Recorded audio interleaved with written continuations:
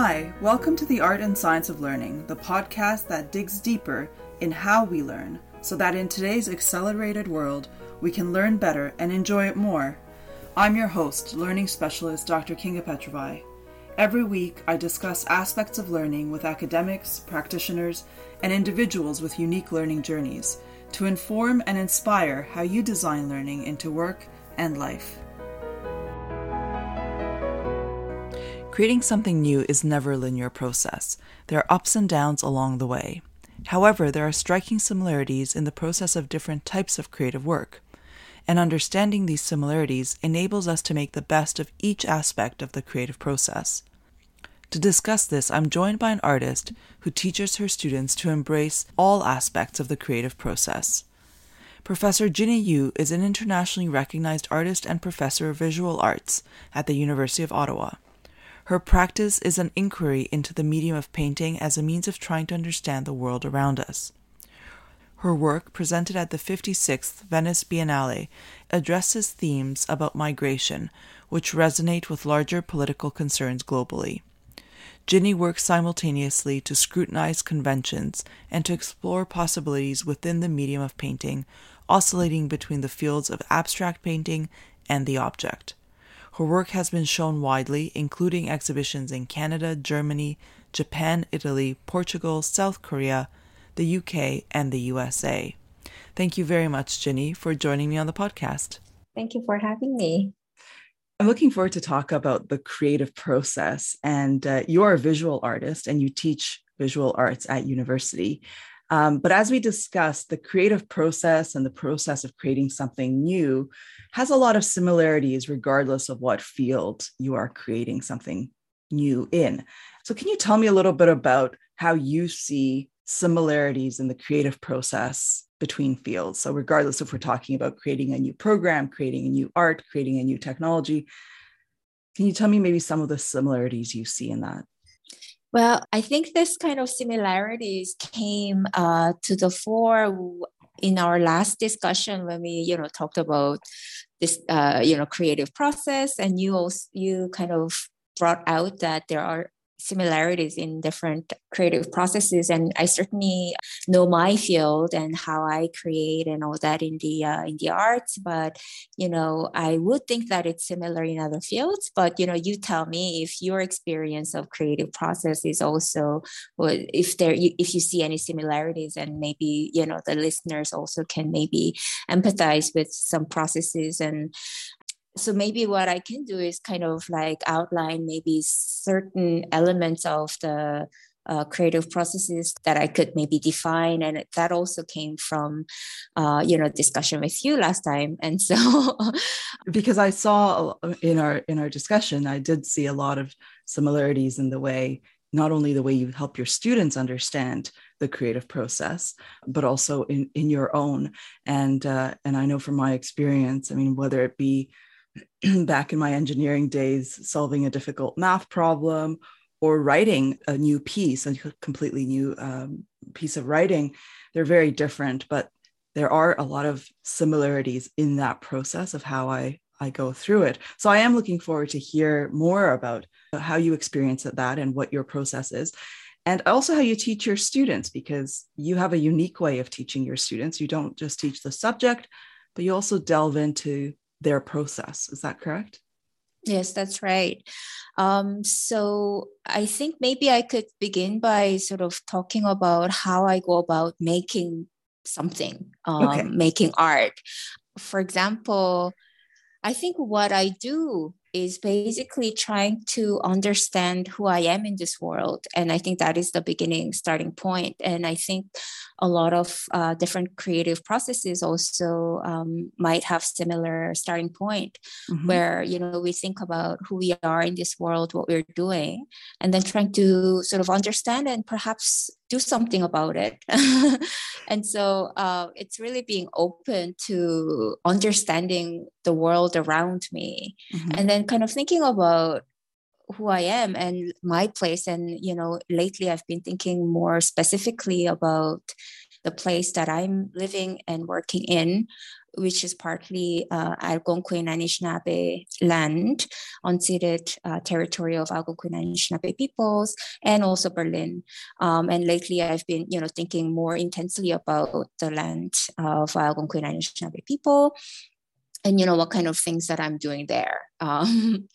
Can you just be more specific for people who are not from Canada? What does that mean? Where is that land? Right. So I am based between Ottawa and Berlin, and Ottawa being the capital of Canada, but sitting on the unceded land of the Indigenous people, whose names are Algonquin Anishinaabe people. And so it is quite ironic that the capital of Canada, which is a colonial project in itself, is seated on the unceded territory, so that a territory that does not belong to Canada. And so I've been kind of thinking and reflecting on and learning what that means and what it is, and the history of Canada, I guess, and also history of the land on which I live and work. Can you describe a little bit, for those who haven't seen your art, can you describe what kind of artwork you create so we have a bit more of an idea? And of course, people can look at the type of art you do on your website, which is in the show notes, but just give a description maybe of the type of art that you create. So the type of art that I work, I guess you could summarize it as abstract art, or abstract conceptual art. My practice is based in painting. And so I think through issues and through life through the medium of painting. It's a much better understanding as well for people to see it, and it's on your website. So it's definitely worth taking a look.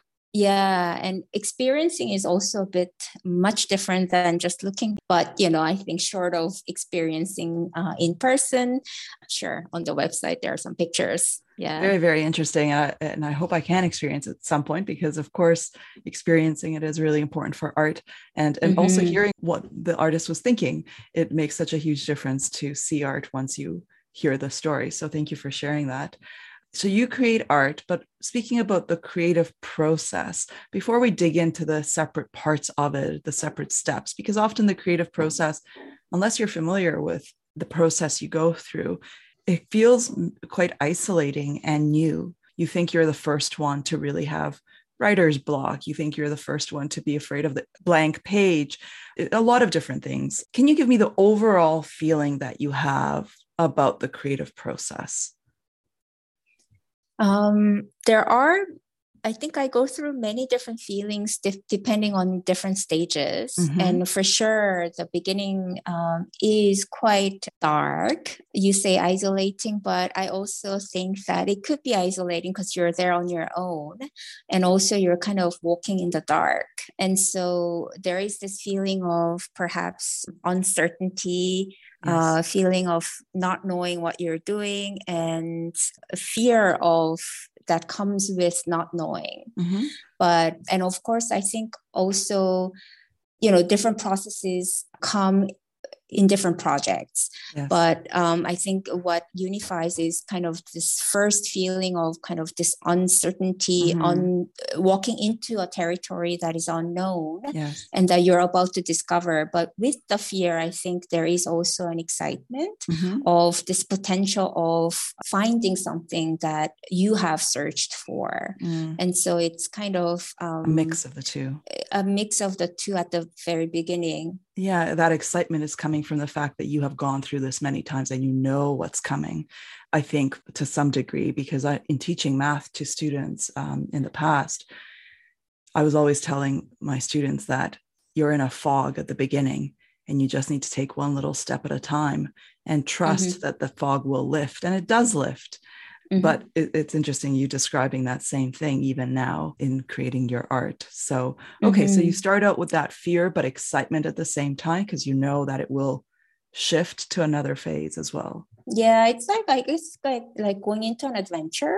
You are a bit fearful because you don't really know the territory that you will be walking on, and surprises that may await you. But you're also at the same time quite excited to take this adventure because of this unknown. Yes. And so I think they kind of go hand in hand. And for sure, I mean, I've been making work for the last 20 years or so.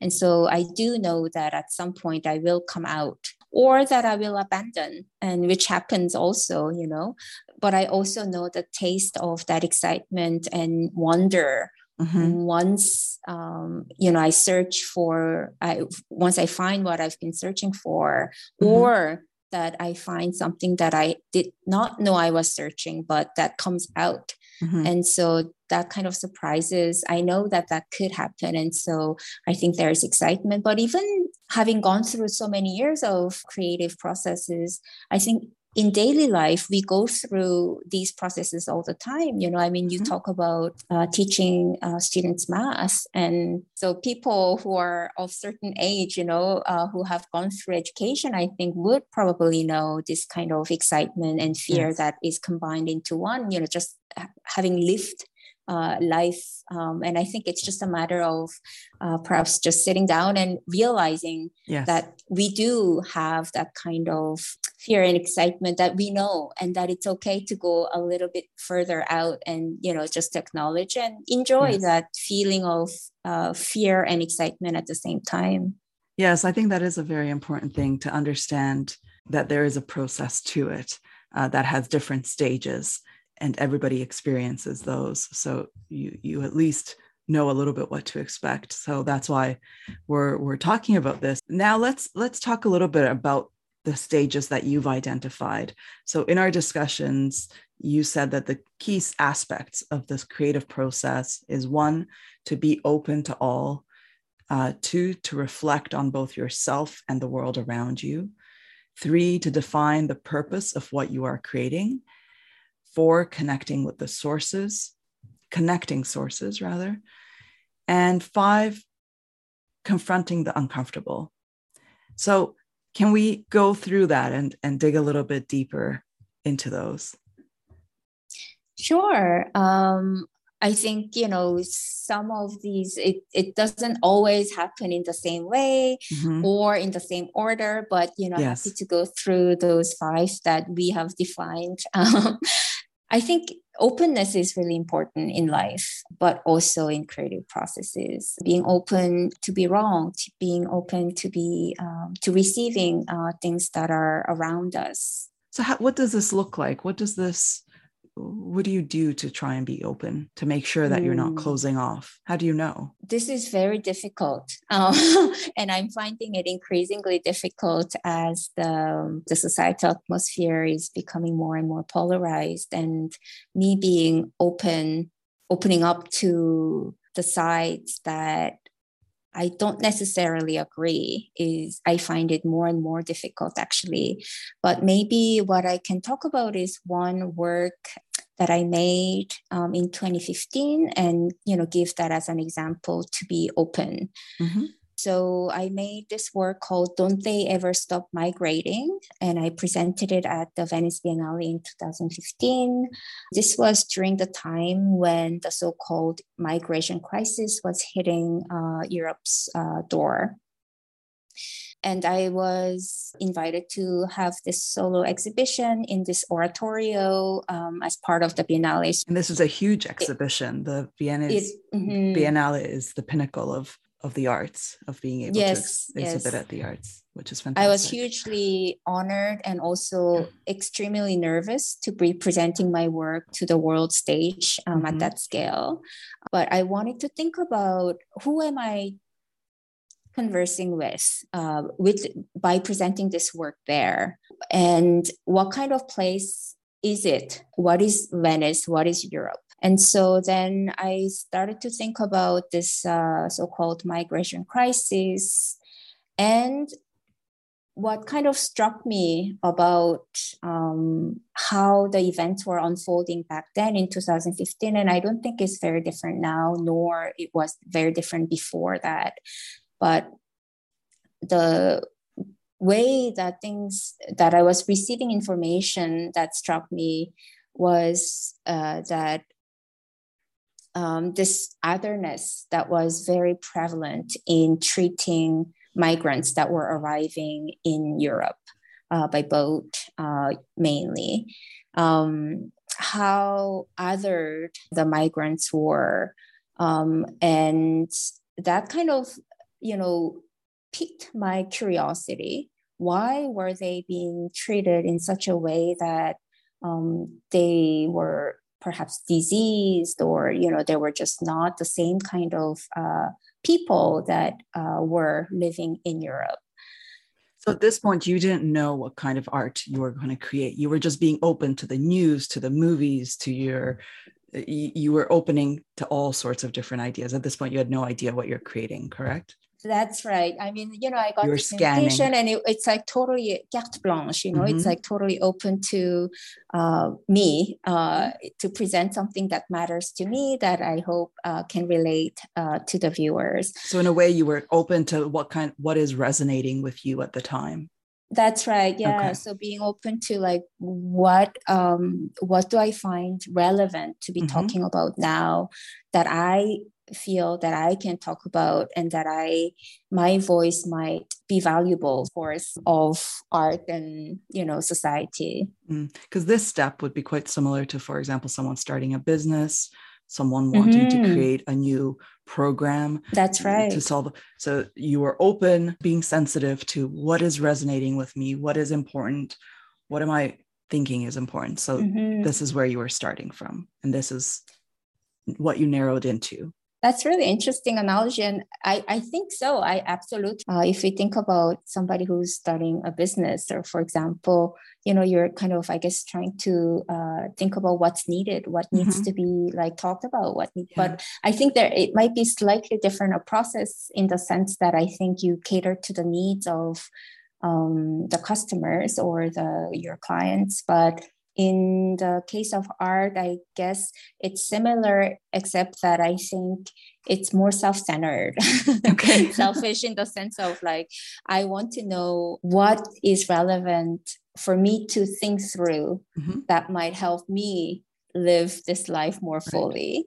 And so I guess the customer, my main customer or my main client, is myself, which I think might make this project even more sincere, more honest, in the sense that, I kind of know who I am, and it is important for me to go through the process of knowing who I am. But let's say that I do a little bit, then I know what needs I have. And so then I guess you can compare it to making business. Yeah, that's interesting. Or writing a new project. Sure. Yeah, for sure. So you came into the topic, you narrowed it down to an issue that you were seeing around you, seeing in the news. And then what was next? And then I was starting to think about, where am I in this issue? And so I have, just to sort of give you a bit of background of where I come from. I was born in South Korea, and I lived there until the age of 12, where I was a majority. I was born as a South Korean in South Korea, and so I am the majority of population. And so when you are a majority and you're born that way, you don't really question your state as majority. I start to think about this question of majority and minority, and this question of otherness, only after having immigrated to Canada, to Montreal at the age of 12, where I immediately became the other, the minority population, as the more recent immigrant and a person of color. And so then I started to see what difference there is between majority and minority.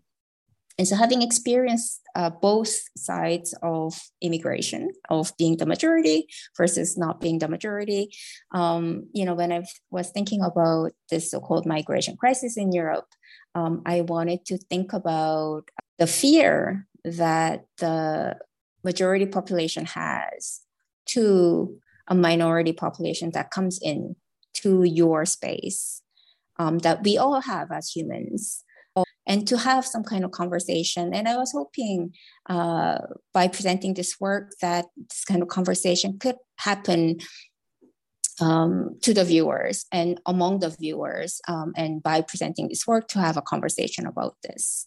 So this is the phase at which you were really reflecting. This is the second part we were talking about, that the reflection. You were reflecting on yourself. You were reflecting on the world.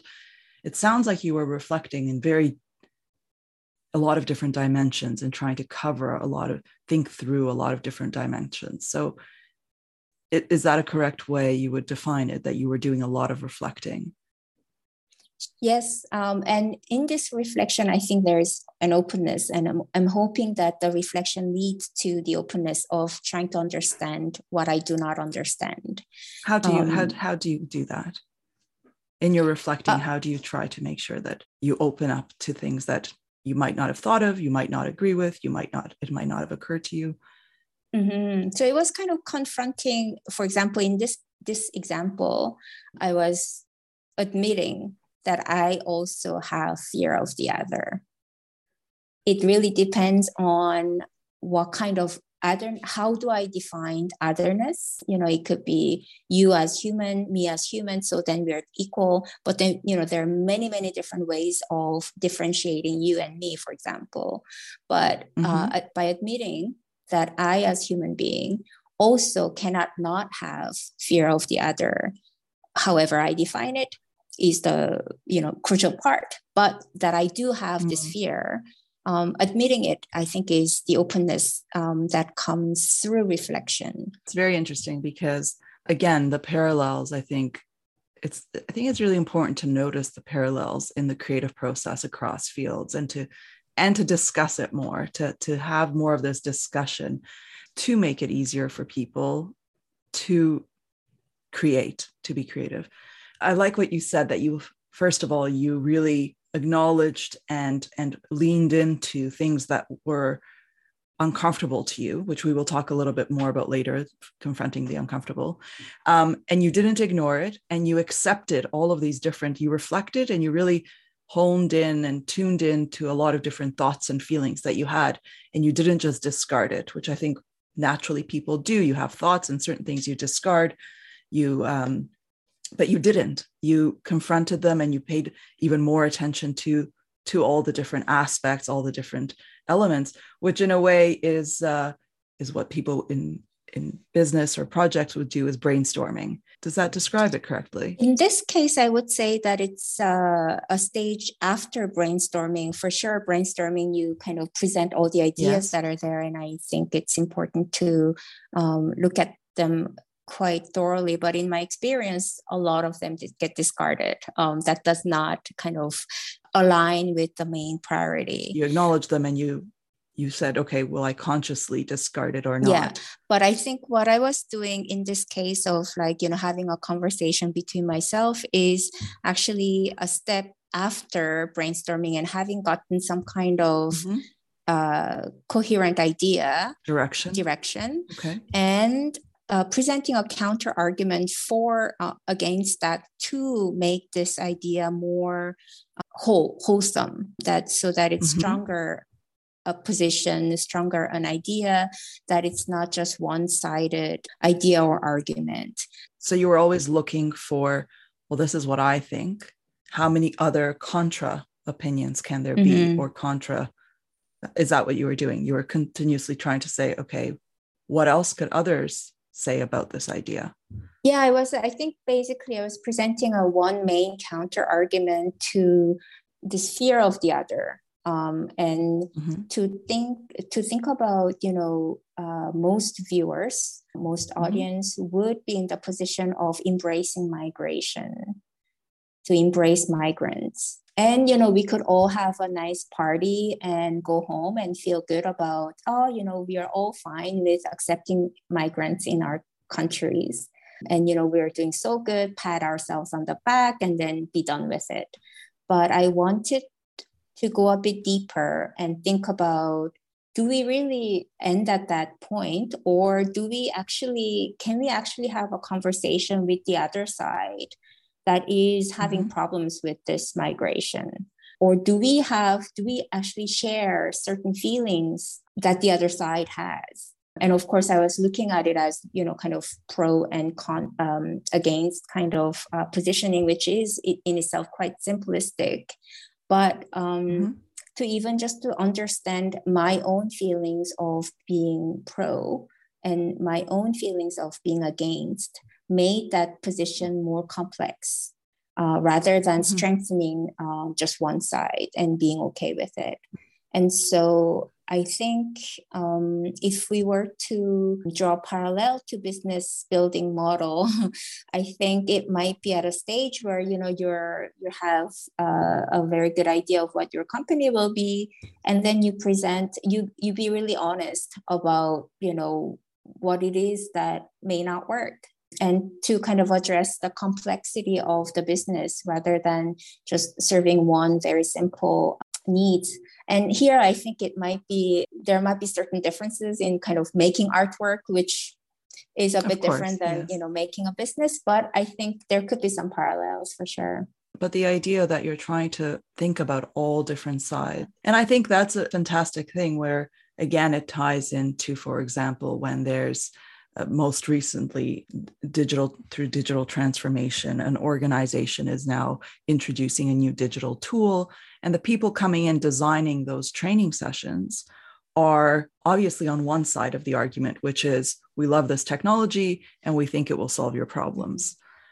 But most of those training sessions and training programs become very challenging and sometimes unsuccessful because it doesn't consider all sides. It doesn't consider the people who fear the technology, who actually work in a very different way and may not have a use for your technology. I think what we skipped over is by this point, you have defined your purpose. So you're no longer scanning the horizon, but you've honed in on a purpose. So can you tell me a little bit about the importance of having a purpose for your project? I mean, it's really important to have a purpose so that you go somewhere. Even when you're meandering, even when you're taking a walk, Yes. It's really important somehow to have some end goal, whether it be physical or not. And so being open does not necessarily just mean whatever. I think this is the key. I think we have often the feeling that when we are opening ourselves up, we're opening without any direction. But I think it's really key to have direction, but then also be open to that direction changing.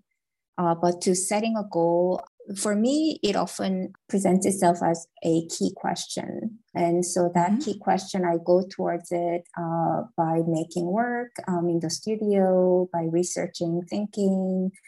And, I may find an answer, and that might, or a subsequent question that might lead me to take another step in my life and in my creative process. But I think it's important to have that kind of goal, but also being open to that goal shifting to a direction that may be even more exciting than it used to be. Absolutely, definitely. So we see that your goal and your specific topic was narrowed down in this artwork. And can you talk a little bit about connecting sources? So you're reflecting on all different sides, you're reflecting on your own thoughts and feelings, but now connecting sources. What do you mean by that, and what do you do in that? What happened? And so, I think this came up as I was describing how I came up with this project, and it's interesting that to kind of break this processes down to steps, which happens more organically. It's not so clear when you're going through it. Yes, and so absolutely. In terms of connecting sources, I can give you a few examples of what I did. And so when I was given this, when I was presented with this invitation, I struggled for quite a while, not really knowing what to do.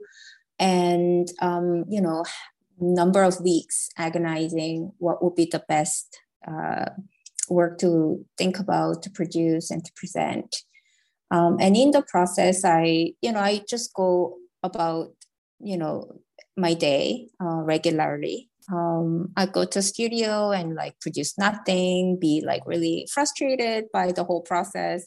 And then, go and see some shows or visit some places, talk to friends and so on, just, regular life. And in the process, what came to me was, the news about so-called migration crisis, different news footages.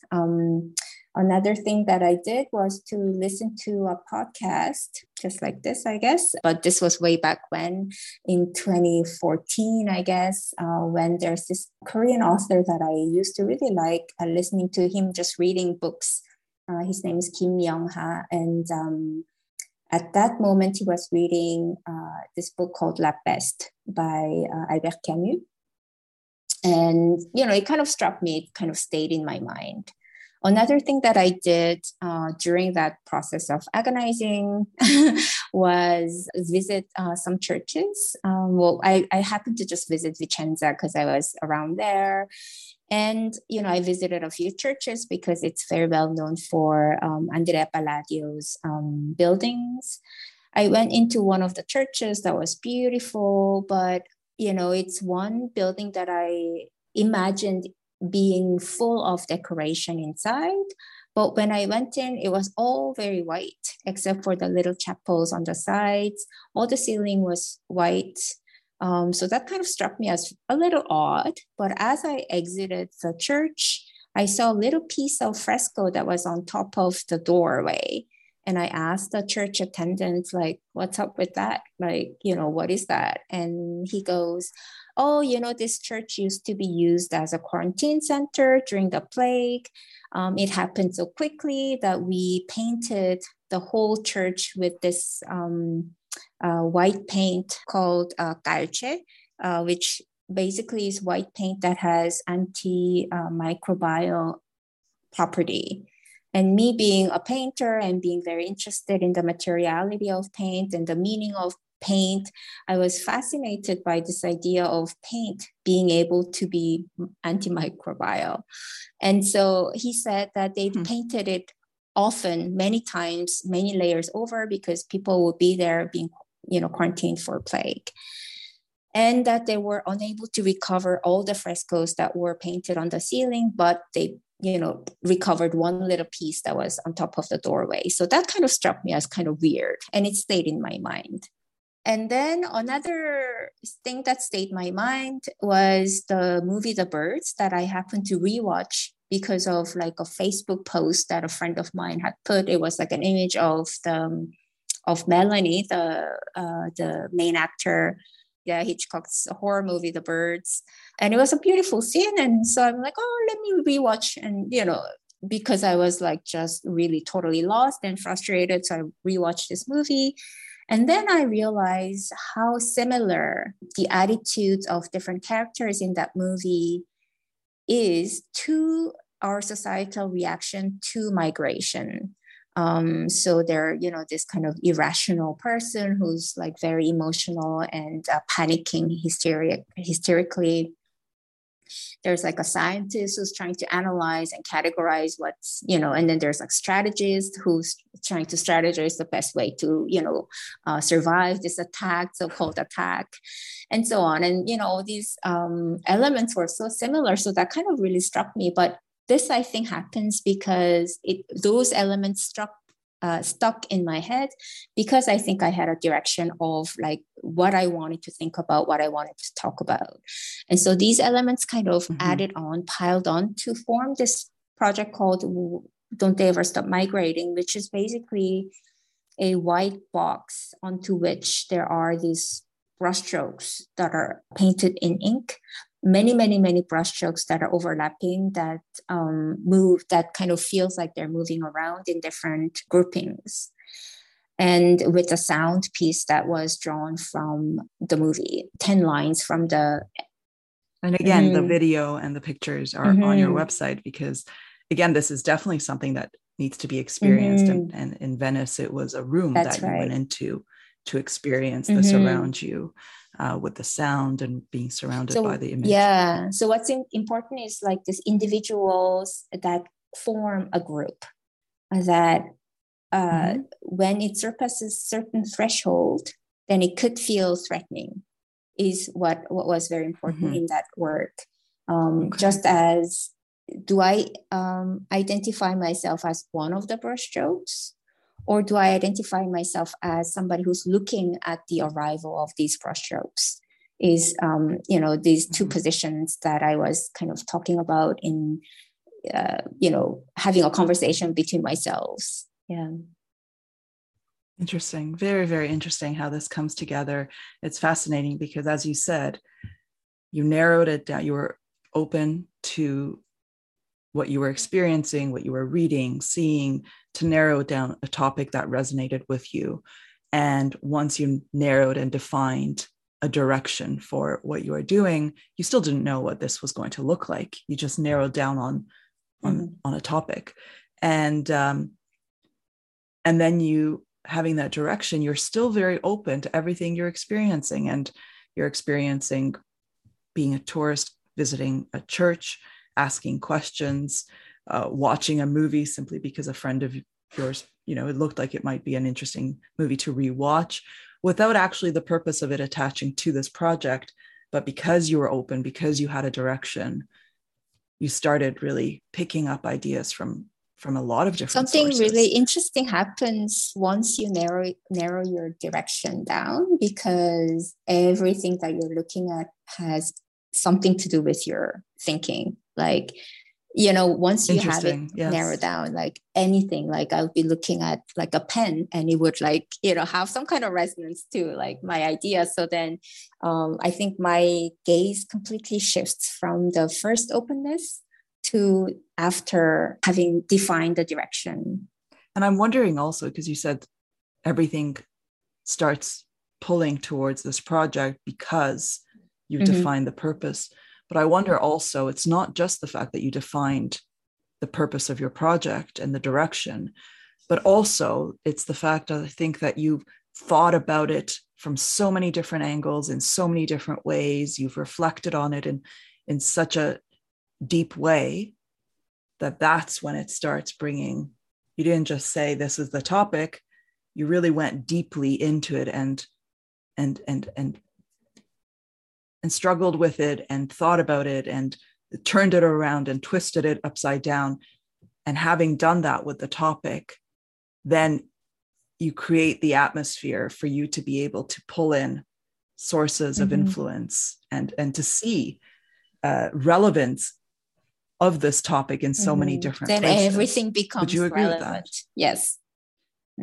Yeah, and you start seeing the minute, the details. You start seeing the details in what you're experiencing around you because you have really invested deeply into this topic. You don't know yet what this artwork's going to look like, but the topic you've certainly dealt with a lot. So then, therefore, you can start seeing details in other aspects of the world that becomes relevant. Yes, absolutely. And I must say also, I'd like to add that everything kind of becomes quite relevant conceptually, but at the same time, I'm working in the studio and making experiments visually to see like what would be the best way to visualize this feeling, this idea. And of course, I also go through many bad visualization or making work. And then at some point, it kind of sticks. There are some motifs that I would take that make sense, that it's more of a feeling that it kind of gels like together. And I think it comes after certain amount of searching. And so this happens concurrently, this idea of like reflecting, but also the making in the studio happens concurrently. And with the making, you say you discard a lot of ideas and you're doing a lot of testing. Going into that process, you are quite aware and comfortable with the fact that you will have to go through a lot of different discarded material before you get to something you like. Is that something that, do you think, does that help you in that process by knowing that you will have to go through a lot of tests that will never be used? I mean, I think I just accept it as a fact that I'll have many, many rejects as I make work. Sometimes I get lucky. In some projects, it kind of just comes and, then I'm like super happy. But most cases, but that's not what you're no, expecting. You're not setting that's up right. yourself In for most that. cases, I go through many, many different iterations of thinking through and making images or works that make sense, that gels. And sometimes images even inform how I think. And so it's kind of having even, again, a conversation between sort of the studio practice and the more kind of reflection and research that kind of feed each other. And yeah. Did you feel quite as comfortable with this at the beginning of your career when you were going through these testing phases? Or is that something that you learned that actually you will have to discard a lot of information? Because I think that's something that people struggle with when they say, for example, the somewhat overused phrase of you fail fast, you create, knowing that things won't work out. Is that something that you struggled with it early on in your That's a career? really good question. I haven't thought about this in this way about my early career before, but now that the little few minutes that I had to think through as you're talking I think I was more less open to meandering and accepting different failed stages in the beginning of my career. I think I was more, I knew more. I think it was more certain. I knew with more certainty what it was going to look like. And I felt a little bit more comfortable knowing that. But I think after the 20 years of practice, I find that not being okay with not knowing what it will be and sort of meandering with some direction in the process leads to projects that are more wholesome, that are more satisfactory, that is more useful for me to understand myself, which is the larger goal of my creative practice. And so even though I think I had many projects when I was in early career that were clearer, I think it was clearer. What it was saying was clearer, perhaps a little bit less complex. But now I think I'm more interested in exploring the complexities around an idea or concept. Right. Interesting. So this idea of getting comfortable with the uncomfortable, you've touched on it in several different aspects. And of course, it applies to several different aspects of the process. But tell me about this idea of becoming comfortable with the uncomfortable. Why is this important? How have you achieved that in certain ways? I think I came to think that it's very boring to know everything. And that, I know what I know and I don't have to re-know what I know. And so not venturing out to the field of the unknown is actually more exciting, and to learning and to thinking about new things is more exciting than just repeating myself. And I think what is key, one of the things that are key, I think, for creative people is to have a condition, an environment where you can comfortably be okay with uncertainty. In that, I think it's important to have a life situation where if everything in your life is unknown and everything is, shaking and precarious, I think that makes, at least me, a bit more reluctant to be more adventurous in my creative process. It's important for me, at least, to have a life that is stable so that I can be very adventurous in the creative process. this idea of this romanticized idea of, artists who have to struggle in life for, for the artwork to be whatever. I think it's not necessarily true in some cases, at least in my case. So I think having a condition where certain parts of your life is stable so that you feel okay if things, if you feel good about having an adventure into the unknown conceptually in your artwork, taking chances in making different kinds of work. I think that sort of thing is important. So that's what I mean by creating a condition. Mm-hmm. And I guess you make a really important point of recognizing how you reflected on what condition do I need so that I can be adventurous, but also be comfortable with the uncomfortable. You fully understand that in order to be a creative and in order to create interesting work, you won't be able to know that from the beginning what that is. So you will have to have some testing and failing and trying and be comfortable with that uncomfortable feeling of not knowing how this will work out. But then you also say, well, what conditions do I need so that I can do that? Which I think is so important for individuals, for teams, for workplaces, to have that kind of reflection and understanding that there's some level of testing and trying that will need to happen. So what kind of conditions can we create to make that possible? That's a really important, I like the way that you described that you've reflected on it and you know what you need. And someone else may need something else. But the important thing is that you recognize that uncomfortable feeling of testing and not knowing is due course to be, as you said, you create more interesting work. I think it's a fine balance, but I think everyone finds their own kind of balance to be creative. Interesting. And so how do you help your students? You have an approach to teaching. So you're teaching at university, you're teaching art students. You have an approach that not only focuses on their art, but you said that you also focus on their creative process.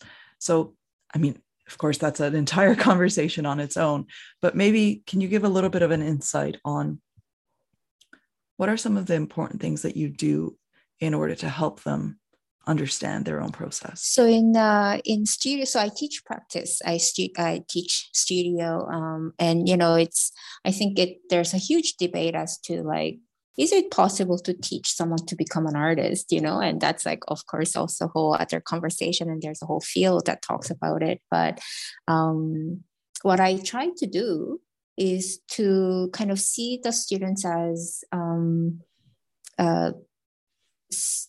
junior of myself. And so they usually work particularly in more advanced undergraduate years or in graduate studies. They have their own projects, they have their own thematics, their own interests that they want to explore and deal with.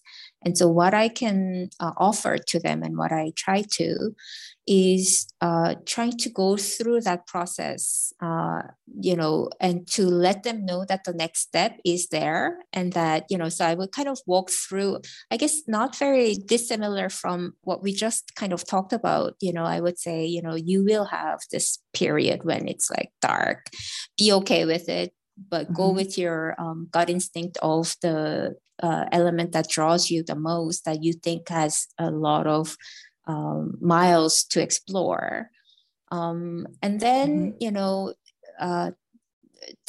letting them know how to explore, what sources that they could go to, what can they do to it, what can they read, what can they look, what can they think about, what other artworks can they look at, and then think about strategies. And then also experimenting in the studio is extremely important, and I would actually respond to certain experiments that happen in the studio that I would probably respond very differently from another artist or another professor or the student themselves.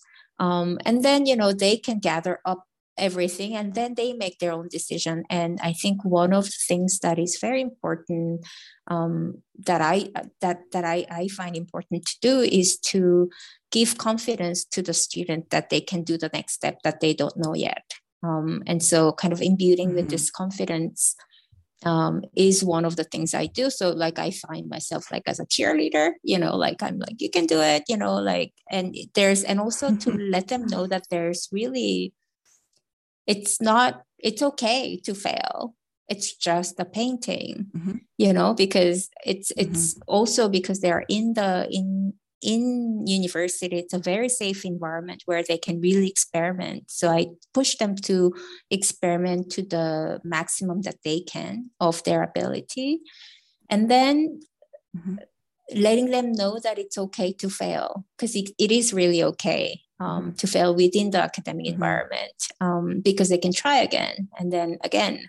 And so I think, pushing them to experiment is something that I do. And I basically walk through the creative process with them, but one step a little bit ahead, so that they know that that they're not just putting their foot in the void, and that there is something there, Yeah. I love that you're discussing the creative process with them so that they don't feel like they're putting their foot in the void, which is, I think, so often anyone doing anything new, it often feels like you're putting your foot in the void and you're the only one who's ever put your foot in the void. And having someone there to talk you through that and tell you what the next phase will likely look like for you, because they also have experienced this, I think is just such an important part of education and learning. And it's fantastic listening to you and how you help your students, helping them, also pointing them to sources, pointing them to tips, and also just discussing what the process itself looks like, and being a cheerleader, which is so great. Very interesting. Well, thank you for sharing that. Wow, this was fascinating. And I really enjoyed hearing from an artist perspective how you work through an art piece and using one of your fantastic pieces of art as an example of how that came about. But for anybody who would like to see your art, of course, we said that it's on your website, but it does need to be experienced. What are some opportunities coming up for people to see your art? I have an exhibition coming up in Ottawa in September at RCA. It's at 50 Sussex Street. And another one at Open Space in Victoria, BC, opening in August. A couple of places have my artist book in their collection, which I think is very open for anybody to go in and ask to see it. One is at the AGO Library, and one is at Confederation Center for the Arts in PI. And of course, there's the website, but best to be experienced in person for sure. Fantastic. Well, Jinny, thank you so much for your time and to talk about the creative process from something that I'm definitely not very familiar with, which is how visual arts is created. So this was fantastic, and I really enjoyed our conversation. Thank you. Thank you.